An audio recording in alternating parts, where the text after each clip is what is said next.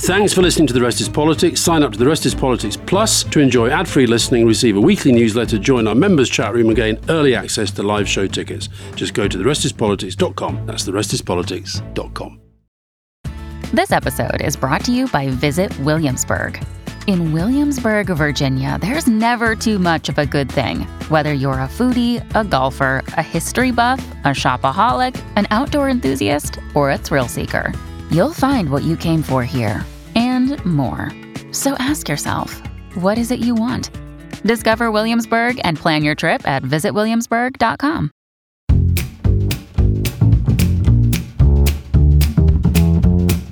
Welcome to The Rest is Politics, leading with me, Rory Stewart. And me, Alistair Campbell. And we're very, very lucky, very generously, Prime Minister Theresa May has given us a second go where we're going to be getting more into talking about her time in government. And those of you who are lucky enough to listen to the first episode will have seen a lot of our conversations around actually the business of politics, her values, something about her childhood, a lot about public service. But now we're getting into the nub of the matter. And on this, I'm going to hand over to Alistair. So tell us the circumstances of becoming Prime Minister. How do you describe them? Well, it was a different experience from some, although not all. Of course, what had happened was we'd had the referendum on Brexit, and David Cameron came virtually straight out and said that he was going to resign. Do you think he should have stayed? I mean, at the time, I thought he should have stayed. I think looking back, probably he's right. I think he said that it would have been difficult for him to stay. It was hard enough for you.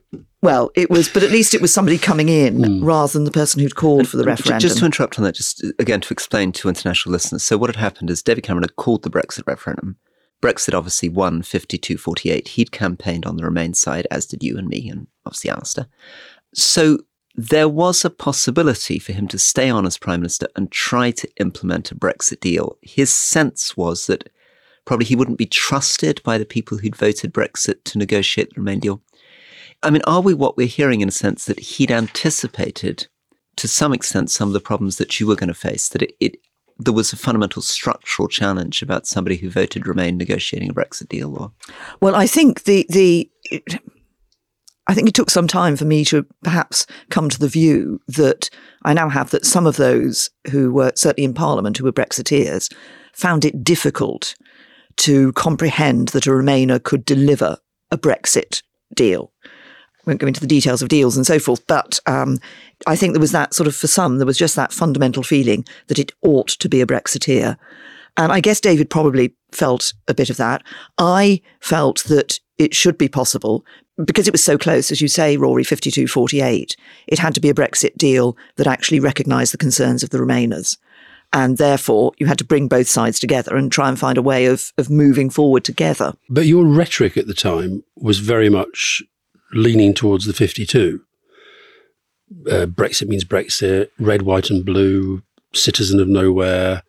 That kind of rhetoric, was that you trying to say to the Brexiteers, however I voted, this is now what I am going to do regardless of what you think of my beliefs? Was that a deliberate tactic?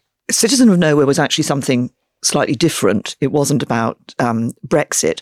But what I said when I said Brexit means Brexit was to get over my absolutely passionate belief that regardless of the fact that it was a close vote, we had to deliver on where the majority had voted.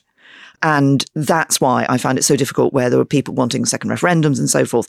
And I'd always taken this view. So in previous years, when within the European Union, some countries had treaty changes, had referendums, they'd come out against the changes. And basically the politicians had kind of gone, oh, they're good people. You really don't know what you're doing. They had made changes, though. So like but I guess tweaks, okay, Alistair, in order to be able to go back and say there's a slight change, I think. And that's, that really, made me very frustrated. It comes through the book. I mean, it comes through that I get the feeling that you're much angrier with John Bercow, European politicians, people like me who were doing the second referendum campaign, than you are with people that I see as the real abusers of power. Johnson, who lied, Cambridge Analytica, the Russians, all the stuff that we just turned a blind eye to, that I, if you like, couldn't let go and probably still can't let go.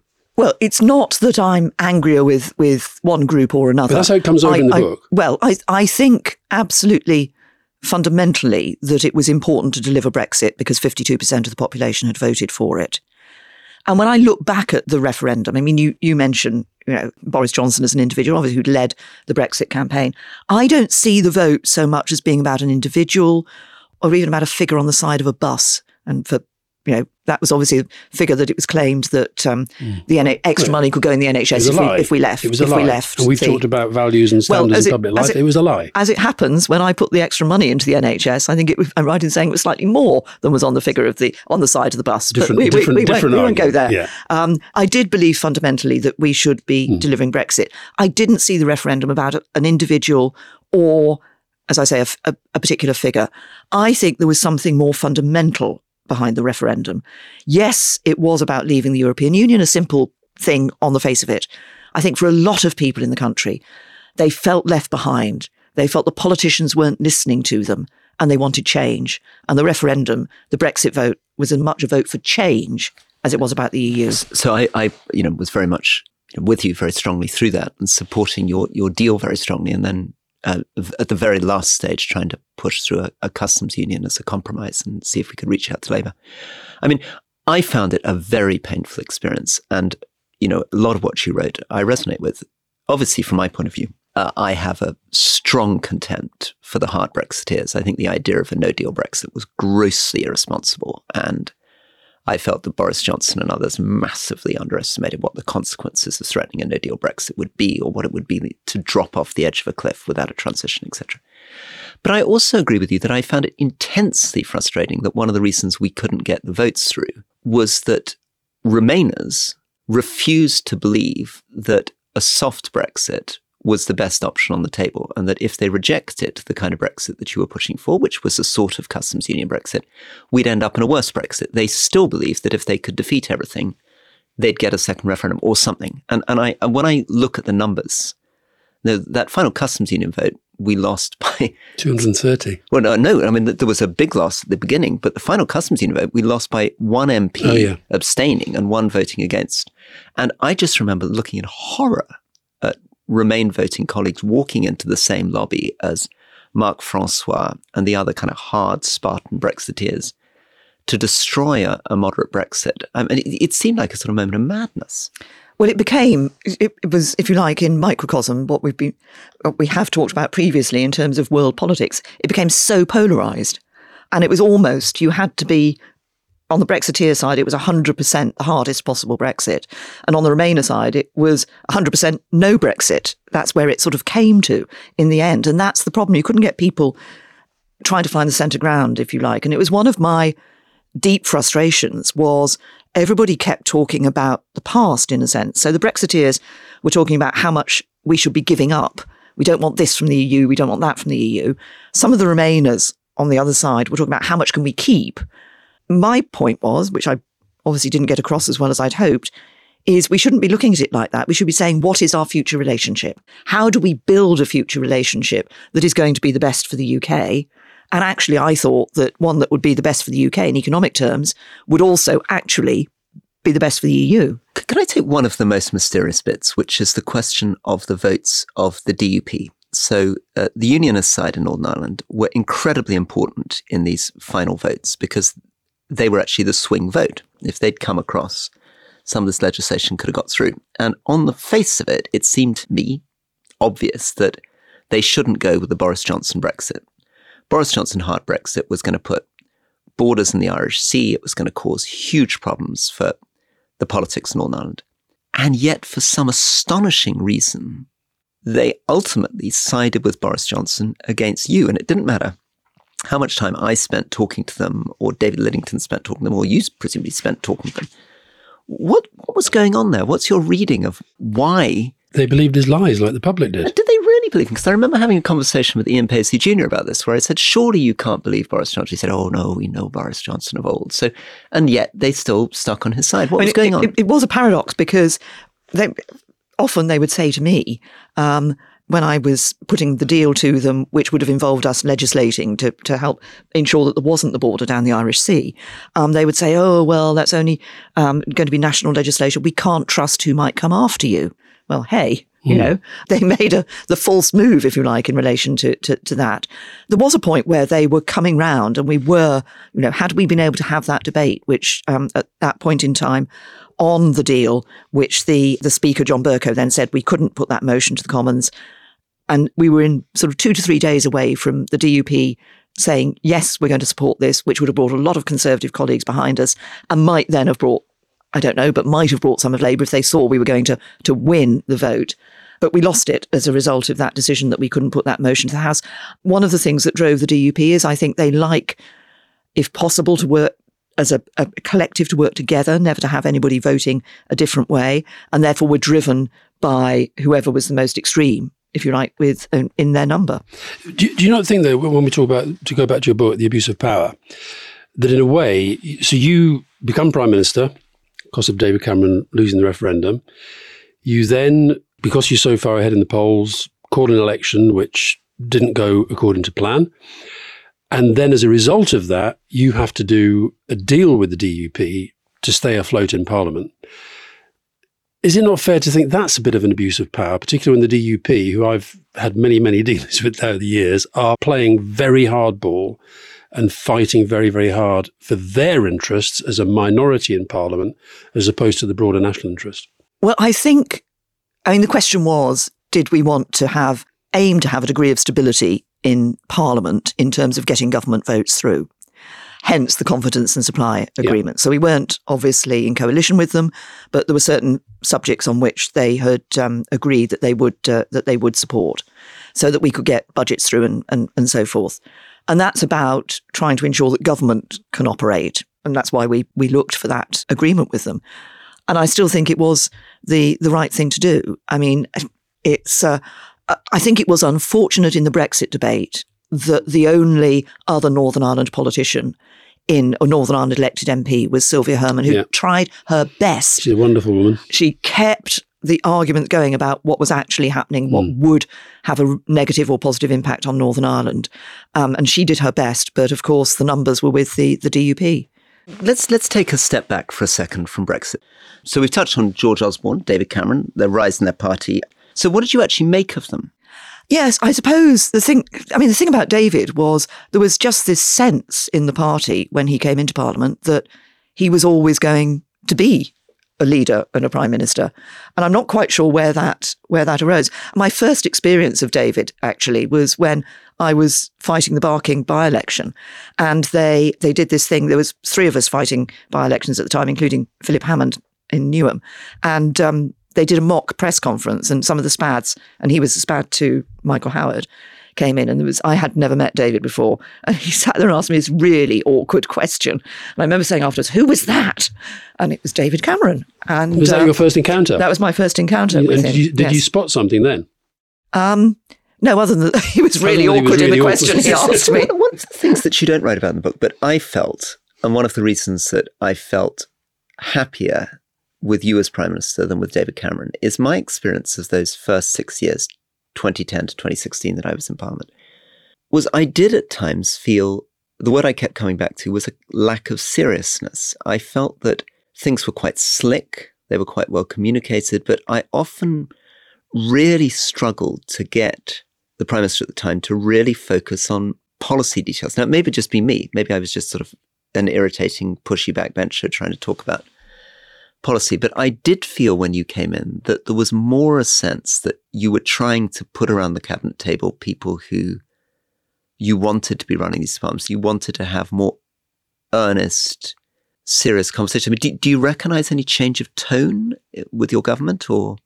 I mean, I hope that, we were slightly talking about this earlier, weren't we, in terms of the cult of celebrity and so forth, that for me, politics is a very serious business. It is a job, but it is a job which is of service, and you're actually making decisions that affect people's lives. So you need to do that seriously and perhaps pay less attention, I suppose, in my sense, less attention to what's going to hit the media than in what is actually going to have a real impact.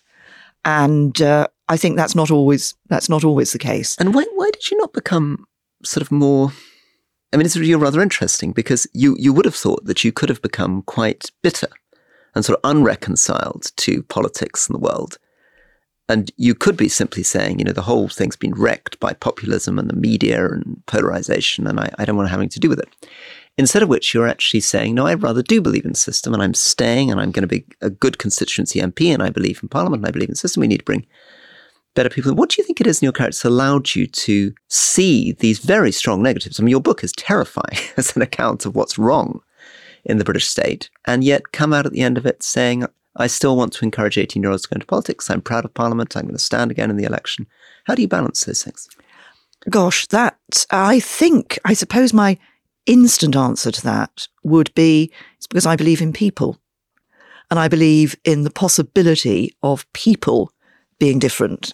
And I'm hopeful. I think, as we were saying earlier, I think we have to work at this. I think we have to work to encourage a wider variety of people to come into politics and to see politics as a career and as a way forward for them. And I look around and there are some really good people in politics who are really genuinely trying to make the country a better place and ultimately, in some senses, the world a better place.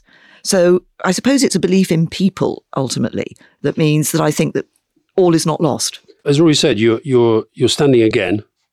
Can you honestly, hand on heart, say that after all we've seen in recent years, that the Conservative Party deserves to be re-elected into government? Can you honestly say that? Because of my fundamental beliefs in what conservatism is about, yes, I can say that, and I will be working hard to make sure that we are re-elected. Right, okay. So, I think we're getting on so well. Oh, come on, Alistair. You didn't expect me to come on this and suddenly say, I think it should be Labour. Of course not. The fundamental differences between us are such that I still believe. You see, I think conservatism is about giving people a sense of security, but also freedom and opportunity. Yeah, but I believe in that as well. Then why are you in the Labour Party? Because I believe in the Labour Party as well. And I look, you said you didn't want to list the prime ministers, but David Cameron, I could look at him and think, yeah, well, he looks the part, sounds the part, doesn't look like a terrible human being. I can say exactly the same about you, but I can't say that about what's followed. And I think that a combination, if you put together austerity, Brexit, Johnson, who I think has been and I think you're very soft on Johnson in the book, I have to say. And then Liz Truss and what she's done, and now Sunak inventing policies about taxes on meat and 7 bins and all this populist nonsense he's doing, and the state of the economy. I think you're going to have a fight on your hands. I'm pretty sure you're going to win your seat. Look, the next election is not going to be easy on either side. But you think the Tories deserve to win? I do think we deserve to win. But it's not going to be easy for us because, you can see the polls. I think they're narrowing a bit, the most recent ones. But if you look at that, and we've been in a long time. But on the Labour Party side, you've got an awful lot of seats to win if the Labour Party is going to get into government. Absolutely. I think we should take a break. Back in a minute.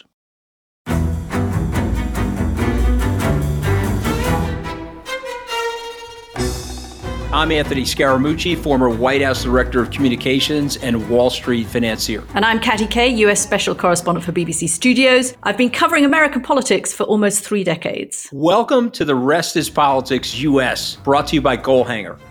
Go on, tell us, were those donations you made, like Obama in 2008, was that idealism? Were you hoping to get something out of these campaigns that would serve your own business interests, for example? So I think this will either make this podcast incredibly successful, Katty, or people will be horrified and they'll shut it off right now because I'm going to be very real with you. The Obama donation, I had gone to law school with President Obama. We were not classmates. I was a few years ahead of him. It was 2007. He was then Senator Obama. I had a check in my breast pocket. I went over to the senator. I said, Senator, you and I didn't really know each other in law school, but I'm about to hand you a big check. Can I lie to my friends and tell them that you and I knew each other in law school? Well, Obama looks at me, had the best smile in American politics since Jack Kennedy. Forever. Yeah, he lights up. He looks at me and says, I'll tell you what, if you double the amount of the check, we'll take it back to Hawaii. Okay. And I looked at him. I said, you're done. I had another check in my pocket. I ripped it up. I doubled the amount of the check. And I'm going to tell you right now, I've been to more White House Christmas parties during the Obama administration than the Trump administration. In this pivotal year for the United States, democracy, and world affairs, Britain's biggest podcast, The Rest is Politics, is launching stateside. Uncovering secrets from inside the Biden and Trump inner circles and how they shape the world's most important economy, but also the global economy too. New episodes are released every Friday morning. Just search The Rest is Politics US wherever you get your podcasts.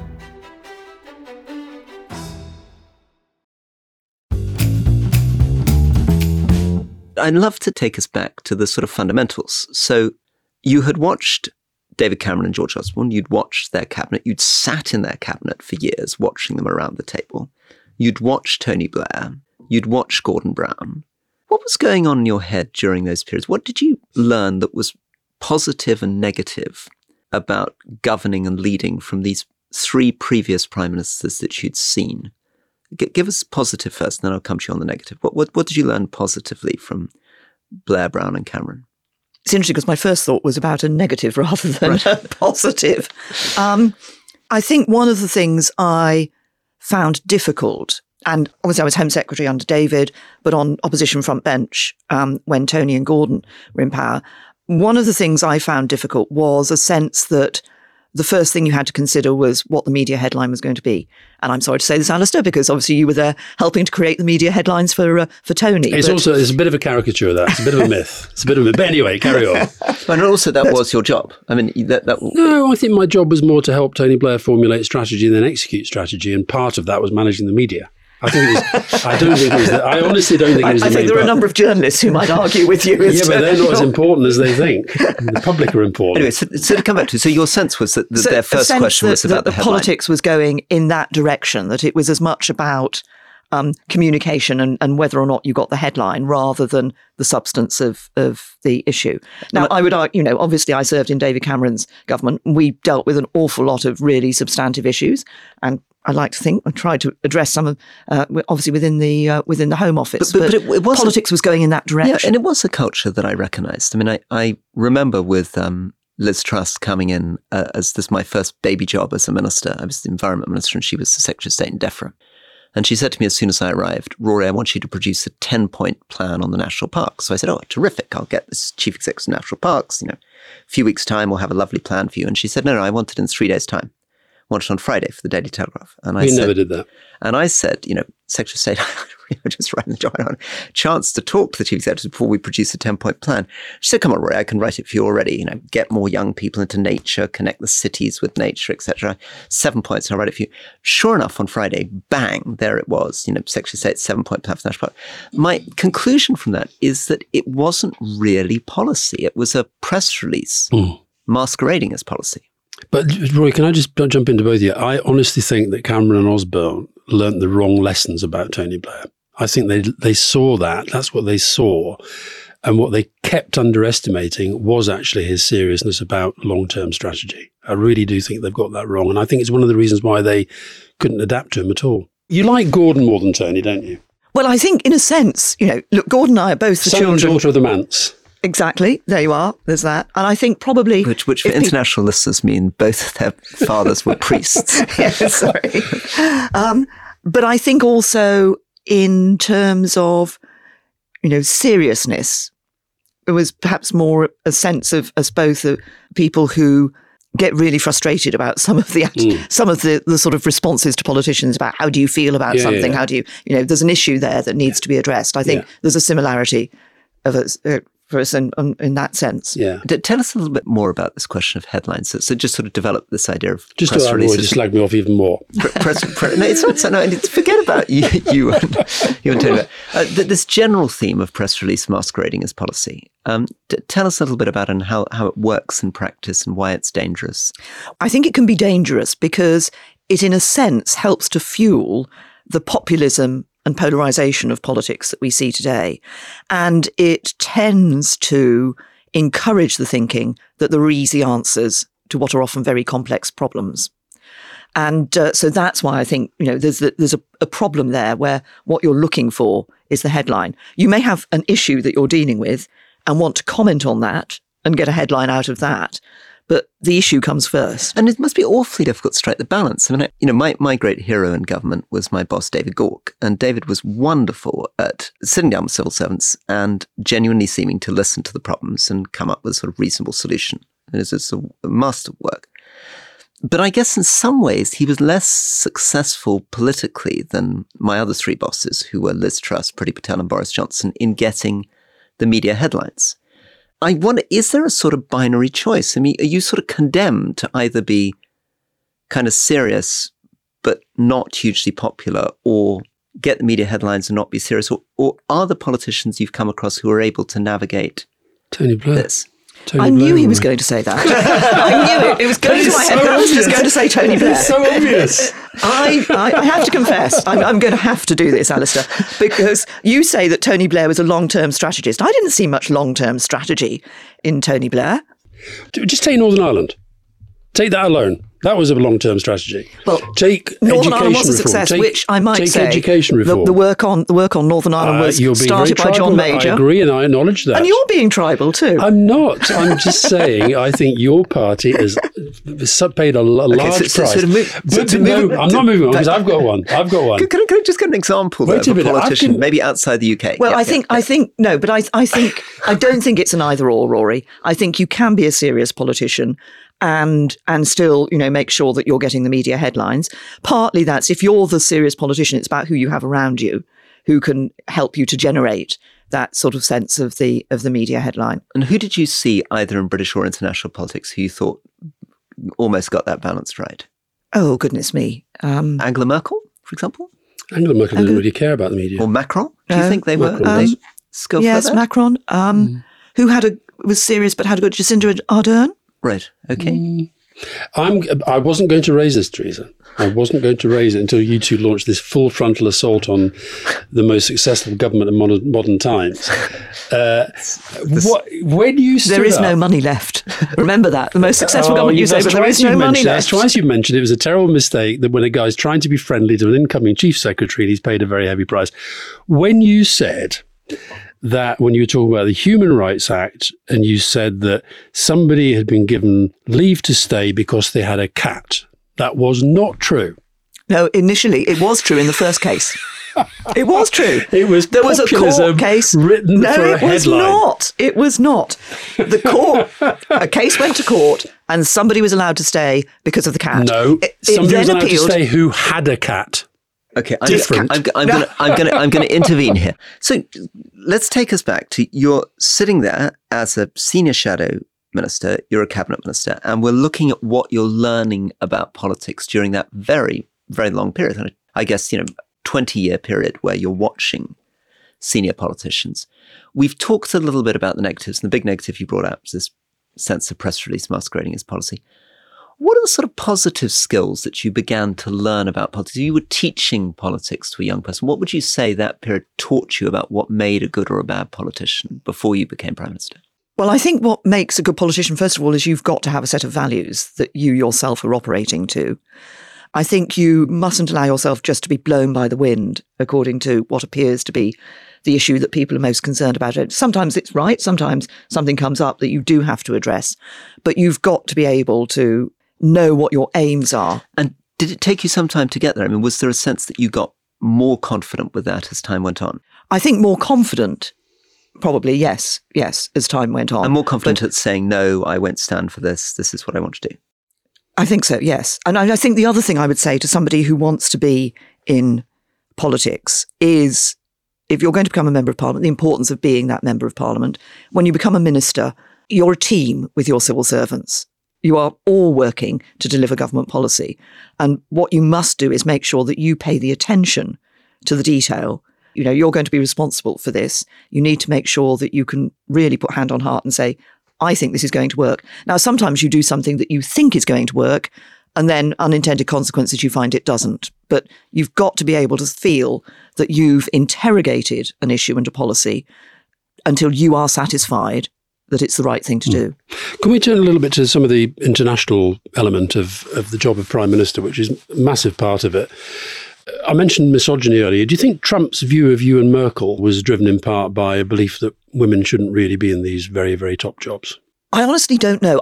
If I'm honest, I never understood his approach to Germany and Angela Merkel, who seemed to any opportunity in an international environment. I mean, I remember sitting at an event at NATO, suddenly he'd sort of go off on having a go at Angela Merkel. And I could never really understand what it was that lay behind that. Was it more personal than it was with you, do you think? With you as well, he didn't show much reason. I remember watching a press conference you did, I think it was at Chequers, and there was a sort of total lack of respect there.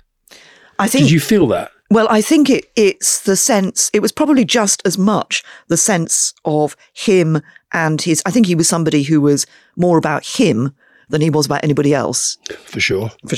Yeah. And therefore, the fact that you were another world leader standing next to him was sort of almost irrelevant. He wanted to, almost rule the roost. How much do you worry? Because you're quite negative about him, but you're also quite negative about Biden in relation to Afghanistan in particular, which I do understand. We've talked about that a lot. And I agree with strongly. Yeah. Yeah.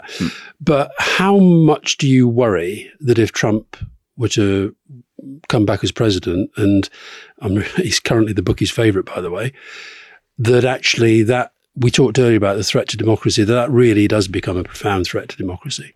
I mean, the characteristic I would cite about his presidency was the uncertainty.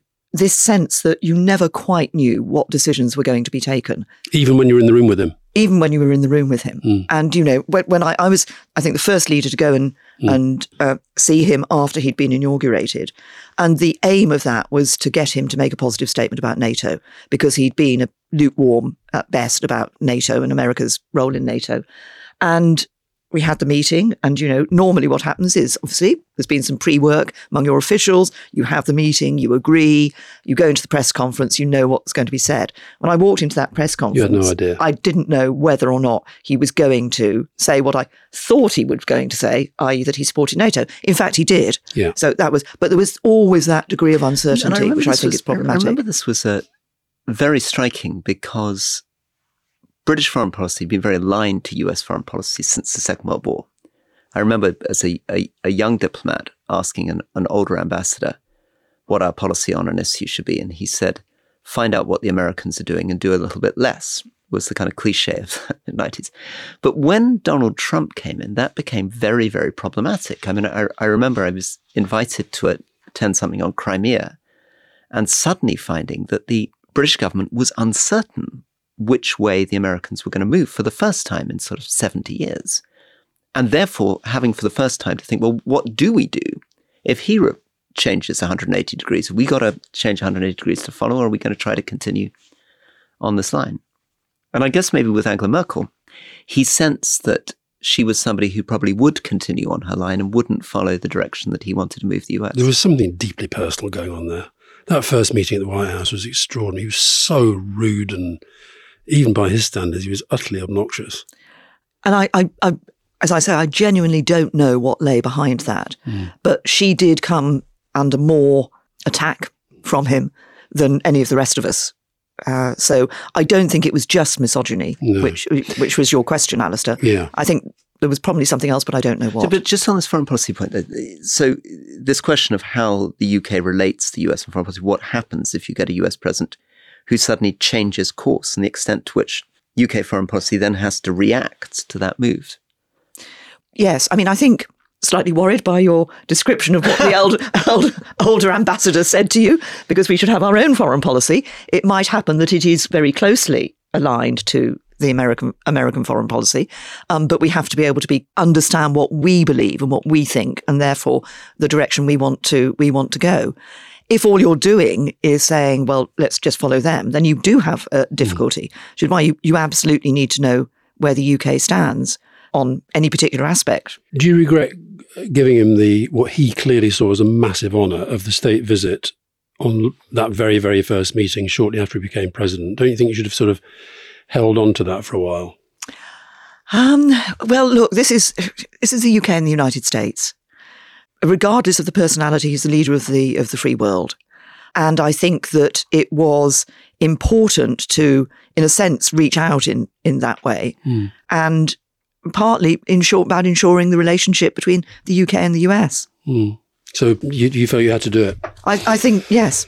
And let's talk about another major foreign policy moment in your premiership was Salisbury. And again, to remind listeners, Salisbury was where the Russian military intelligence service attempted to assassinate a Russian intelligence officer who defected to Britain in an attack in Salisbury that killed innocent civilians. Just give us a bit of a sense of, I'm not going to ask you how you felt, okay?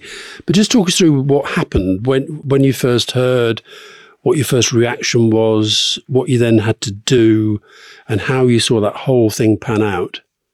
And of course, I do write about this in the book, but it is, I mean, I remember I was sort of sat down by my private secretary who dealt with Home Affairs and told about this couple who'd been found on this park bench in Salisbury. And there was a bit of concern about their state of health, obviously. But it was sort of, it might be perfectly innocent, was the sort of first message. It might be perfectly innocent. Then, of course, becomes clear that he was a former Russian intelligence officer. And therefore, you start to think, well, hang on a minute.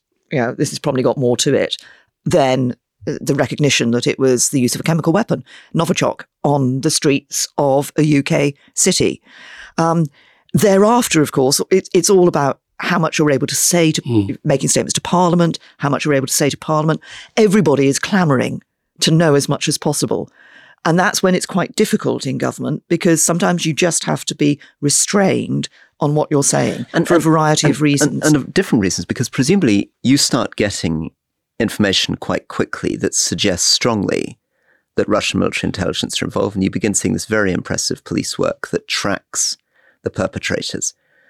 But there's presumably a moment where you're 90% sure, but not 100% sure. And you're worried that if you come out and make a very clear statement and then it turns out that something's gone wrong. But even when you're 90, you're aware of the consequences that you're then going to have to address. Yes. I think it's one of the challenges is resisting the temptation to try to respond to this clamour for information right up front, and knowing the point at which you can give people information. I was very clear, and indeed the UK system was very clear, that we needed to have the evidence, because we were going to be wanting to persuade other countries to follow us in taking action on the Russians, as we did. It was the biggest ever expulsion of Russian intelligence officers across the world. We won the votes in the OPCW. That was because we were able to sit countries down and take them through the evidence that we had on this. So it was important that we didn't say too much until we could back that up. You sat there with a lot of these world leaders, and sometimes you're capable of being quite patient and quiet and letting other people talk. What did you notice by sitting and listening and watching some of the other world leaders, the Putins, the Trumps? I don't really met Berlusconi, but these different people operate. What do you think you might have noticed about them that you wouldn't have noticed if you yourself had been a noisy man? Goodness me. I mean, first thing I would say is I did not meet Berlusconi, and probably I'm grateful that I did not meet Berlusconi. Many times. So you gave me a watch. Yes. We won't go there, Alistair. No, I haven't. I didn't keep it. Don't worry. I think one of the lessons is that it is about this sense of speaking when you have something to say. And okay, there are international fora where it's X speaks and then you speak and then somebody else speaks and so forth. But it's that sense of not just piling in there for the sake of it. And I think that is a female-male thing. Men will often want to be sort of showing that they've got something. They want to say this, whereas women are more willing perhaps to sit back and listen and judge the point at which we intervene in these debates. So, and I think learning that actually if you pile in from the beginning, that doesn't necessarily make people respect you. We've talked a little bit about my old boss. Let me ask this question. Who do you think was a better Prime Minister for the United Kingdom? Tony Blair, Boris Johnson or Liz Truss? I would like to think, and I would hope, that in the number of prime ministers that we've had over recent years, that I actually did my best to make a good fist of it. That's Tony Blair then. You think I'm like Tony Blair? No, I'm saying that you're not defending. Come on, Alistair. You're not defending Boris Johnson or Liz Truss. Okay, Boris Johnson, force for good or not? Boris had significant qualities, has significant qualities. He's charismatic. He's, able to communicate well with people. But I try not to look at individuals. No, but he's had a massive impact on this country. Well, you cannot argue it's been for good. I look at the issues, and there are a number of issues on which I disagreed with Boris, and I've made that clear in the House of Commons from time to time. I'm going to come in my final question. One of the things that strikes me is you are surprisingly lacking in bitterness. I mean, your experience was absolutely brutal. You tried to get a moderate compromise Brexit deal through. And I think you've been vindicated because we ended up with a hard and nasty Brexit. But you were unable to persuade members of your own party, members of the Labour Party, so you would have been deeply disappointed in that. You were betrayed by intimate colleagues. I found it difficult enough trying to adjust to people who were deserting you and going over to Boris Johnson. And I wasn't Prime Minister. I still traumatized by some of these people that were some of your great champions and going over and giving hostage videos, endorsing the other side. You then found yourself having to watch other prime ministers take over who you were opposed to in policy terms and in values terms. And yet somehow you've emerged from it all, not in the state in which I emerge, thinking, this is absolutely appalling. These are terrible people in the House of Commons. They're treacherous, they're betrayal. What on earth's happened to my party? You've actually come out saying, I really believe in this. I want to encourage young people to go into this. I'm going to stay as a member of Parliament. I'm going to keep going. And you're resisting the temptation to be drawn by Alistair into saying what I imagine you may sometimes feel about Boris Johnson, but you're not saying on the podcast. What is it that allows you to avoid feeling that sense of rage and bitterness and keep going? Because that isn't true with many politicians we interview. It's interesting. I think maybe in your contrasting my approach to how you're feeling about some things, Rory, I suspect part of that is because of the length of time I've been in politics. I've been involved in the Conservative Party for, I won't say how many years now, but many, many years. As a local councillor, is involved in local associations, helping others to get elected and then standing myself. So I've seen politics for a long time, and therefore perhaps coming into Parliament and then into government, had not a better experience, but more experience of how politics can be and how politicians can be. And then, I just think hopefully I'm just quite a calm sort of person. And, it doesn't mean I don't sort of think, oh, why did they say that? Or why have they done that? But actually, at the end of the day, I always really want to focus more on what we're doing next and getting to the end goal. And just to respond to Alistair, of course, in his previous question, Conservative government is always better than a Labour government. That's my view. I fundamentally disagree with that, as you well know, and I think recent history has proved me right. My final question, you say in the book that you know this isn't going to happen because Brexit, as Rory said, is so fundamental to your premiership. But you said you'd like your legacy to be viewed through the prism of modern slavery and net zero. And of course, on the main podcast this week, Rory and I talked about Rishi Sunak's recent speech, where he does seem to me to be going down a very populist, polarising route on the issue of the climate. And I just wonder whether you shared our concerns that is a worrying move. Yes, if I may just say a word on modern slavery, because obviously I write about that in the book as well. And I'm setting up a global commission on modern slavery and human trafficking, because I think it really is an issue that we've got to give more political momentum to across the world, because the number of people in slavery has increased in the last few years. On the net zero issue, look, I think the key thing for me is that Rishi has kept. Rory, you were nearly Prime Minister. You were nearly Prime Minister. Your dream was almost made. That Rishi has kept the net zero in 2050, which is what I put into legislation. I think that's important.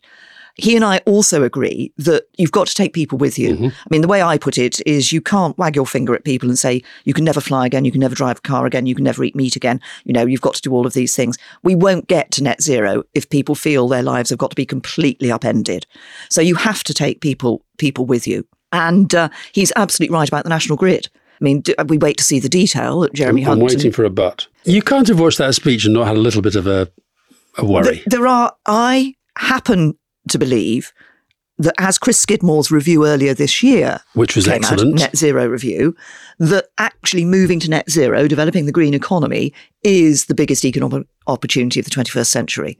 I would like to see the government embracing that rather more wholeheartedly than I think they have done at the moment. Rory, maybe the very, very final question for you. Where do you stand on Edrich against boycott? Yeah, the Edrich against boycott question, one that keeps me up at night. You have some things you don't have in common. One thing you do have in common is you have a much more profound knowledge and interest in cricket than I've ever achieved. Well, that was because I was brought up with Test Match Special, and I think Rory's an Edrich man. I think. You see, I'm a boycott. I'm boycott. Because well, this is where we profoundly disagree. Absolutely. Let's disagree agreeably about Edrich and boycott. Well, thank you so much, Prime Minister Theresa May. That was very generous. You've given an enormous amount of time. We've enjoyed it immensely, and I hope we can get you back again someday. Thank you. To talk about Brexit again. You never mention it, Alistair. We should. I thought I was pretty restrained, to be honest, and we should also tell our readers that the book is called The Abuse of Power. Honestly, it's been great. Thank you very much indeed. Thank you. I've enjoyed it. Really appreciate it. Thank you. So, Alistair, I was about to say, we'd got 2 Tories and only 1 Labour, and then I suddenly thought maybe that's a rubbish thing to say because actually there have been so many Tory Prime Ministers recently, it's absurd. What did you think of her? There is a nervousness and a caution about her. I think I've said to you before about my mother saying of Gordon Brown that she thinks he had been a wonderful politician in the radio age. And she's not by that talking about not being good on television. I think in his own way, Gordon is very good on television. But just that sense of being, I think the two of them, a little bit of a different age. Interesting, her very first answer effectively was to sort of signal, which we already knew, that she really doesn't like talking about her feelings. She doesn't like talking about personal stuff. And she also she also immediately drew the analogy with Gordon Brown. She clearly likes him, admires him. And as you pointed out, they're both children of priests. They've both presumably brought up in this quite puritanical, austere background. It's a funny thing. I was talking to Anna Ford, who's a BBC person, who's a friend of yours, and she was saying that she's also the daughter of a vicar. And she said it's an odd thing in a couple of ways. Firstly, you're sort of middle class in status, but you're kind of working class in income. And the second thing is that as a daughter of a vicar, you're expected to be very well behaved. So you either become very dutiful and well behaved, or in Anna Ford's case, you rebel. Yeah. Yeah. No, I think that's the sense you got of her childhood was of sort of going around the place thinking that people were judging her because of the relationship with her dad, but at the same time would exaggerate it if she kind of strayed from that path. I wonder whether that does, particularly as an only child, whether that means you don't necessarily have what we would define as a kind of fairly conventional childhood. I thought she was very reflective and thoughtful in some parts. I was actually quite pleased that she effectively apologised for the Vans thing. I thought that was awful. There were other things in the book. You were very kind about the book, and I was quite kind as well, because I found it an interesting book, but I found it really infuriating. I remember I got some WhatsApp messages from you when you were in an absolute rage. I thought I can almost share them with people, but essentially you said this is an absolute outrage, talking about abuse of power, and then you listed all the Tory abuse of power one after another. Yeah. Well, I think, for example, you said in the farewell, you said that, it's amazing you produced this book without bitterness, and largely I agree, but I think to alight upon the whole Brexit story, and the only person really that she goes for is John Bercow. She is, I would say, as I said to her, much angrier about people like me trying to get the second referendum than she is about Boris Johnson and the lies that he told and the lies that he told to her and the backstabbing. I wonder whether that's true, though. I imagine she is furious with him, and I think she found it very, very difficult when Boris Johnson was. And you'll remember that she was standing up for the backbenchers and mounted some pretty extreme attacks on him, and obviously thought he'd behaved disgracefully. But it's a reminder of something that's so difficult to, that you and I know, but it's quite difficult to explain to the public, which is how tribal party politics is. How whatever her personal views are, if she said anything disobliging about the Conservative Party or Boris Johnson, Labour would quite understandably put it over every single electoral leaflet. Former Conservative Prime Minister Theresa May says they would now, because you're talking about former. She would. I completely understand why she didn't say vote Labour. We've been terrible for 13 years. But I think of the former prime ministers, and I think also to have gone into such detail. And there are bits of the book that are really interesting about Hillsborough, about Grenfell, Windrush, all these things. And she rightly picks on police, councils, etc.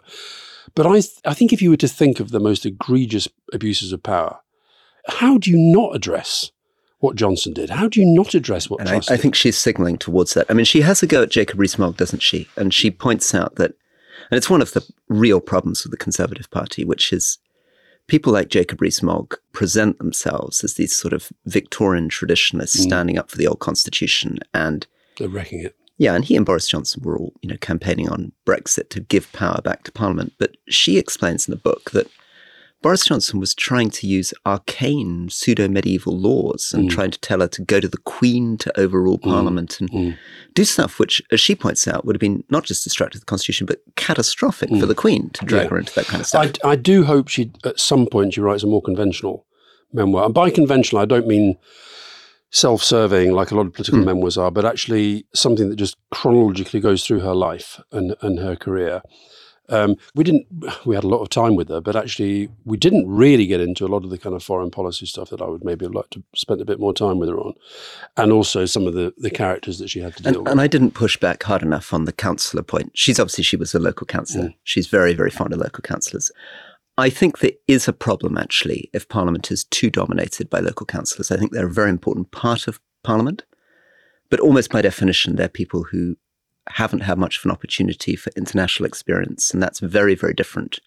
Obviously, the Parliament after the war, where 70, 80% of MPs had served in the military, had been abroad.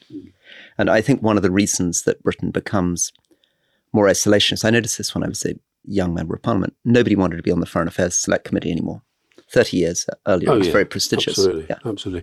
I thought the one point where I think she really did become, I thought particularly as it was towards the end of the time we had with her, where she became very tribal, was in relation to my old boss. Yeah. I was quite taken aback by that. But you must, presumably you must have sensed it, that to keep themselves going from 97 onwards, in tribal politics, they need a bogeyman. And Blair must have been. I mean, they have to. Well, I was it for most of them. Yeah, but they have to talk themselves up to that. I mean, to actually. No, but now that's what I mean about being reflective after the time.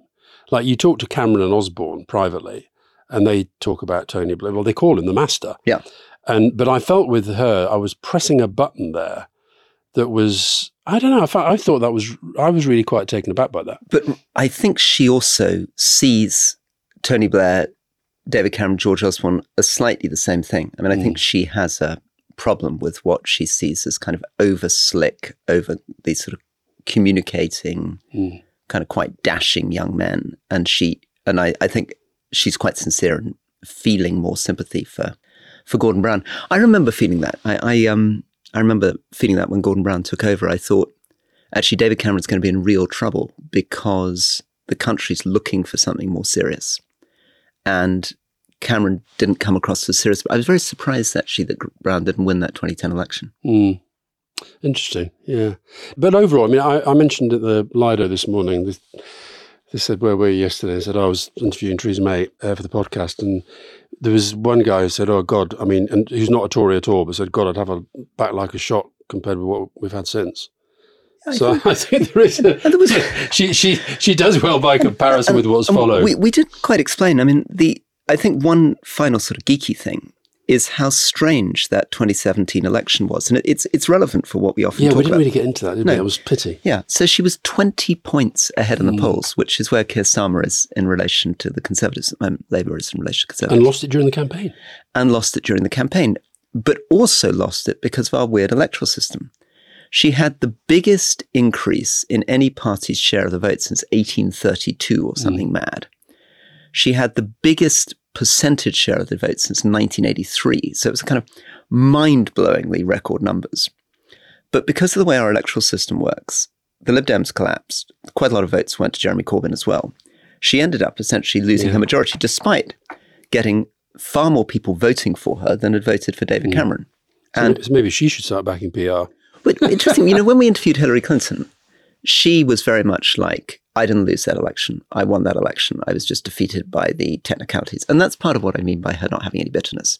Yeah. I've never heard her say, I didn't lose that election. Technically I won it because I got 1 million more votes and all this kind of stuff. And I do think the bitterness thing is interesting. You're right, maybe the book's got a bit of it, but what she went through, I didn't really kind of rub her nose in it, but Grant Shapps, Gavin Williamson, I mean, these people just went for killing her. And Gavin Williamson had been her chief whip and then flipped and went in behind Boris Johnson and a really grisly group of people coming after her.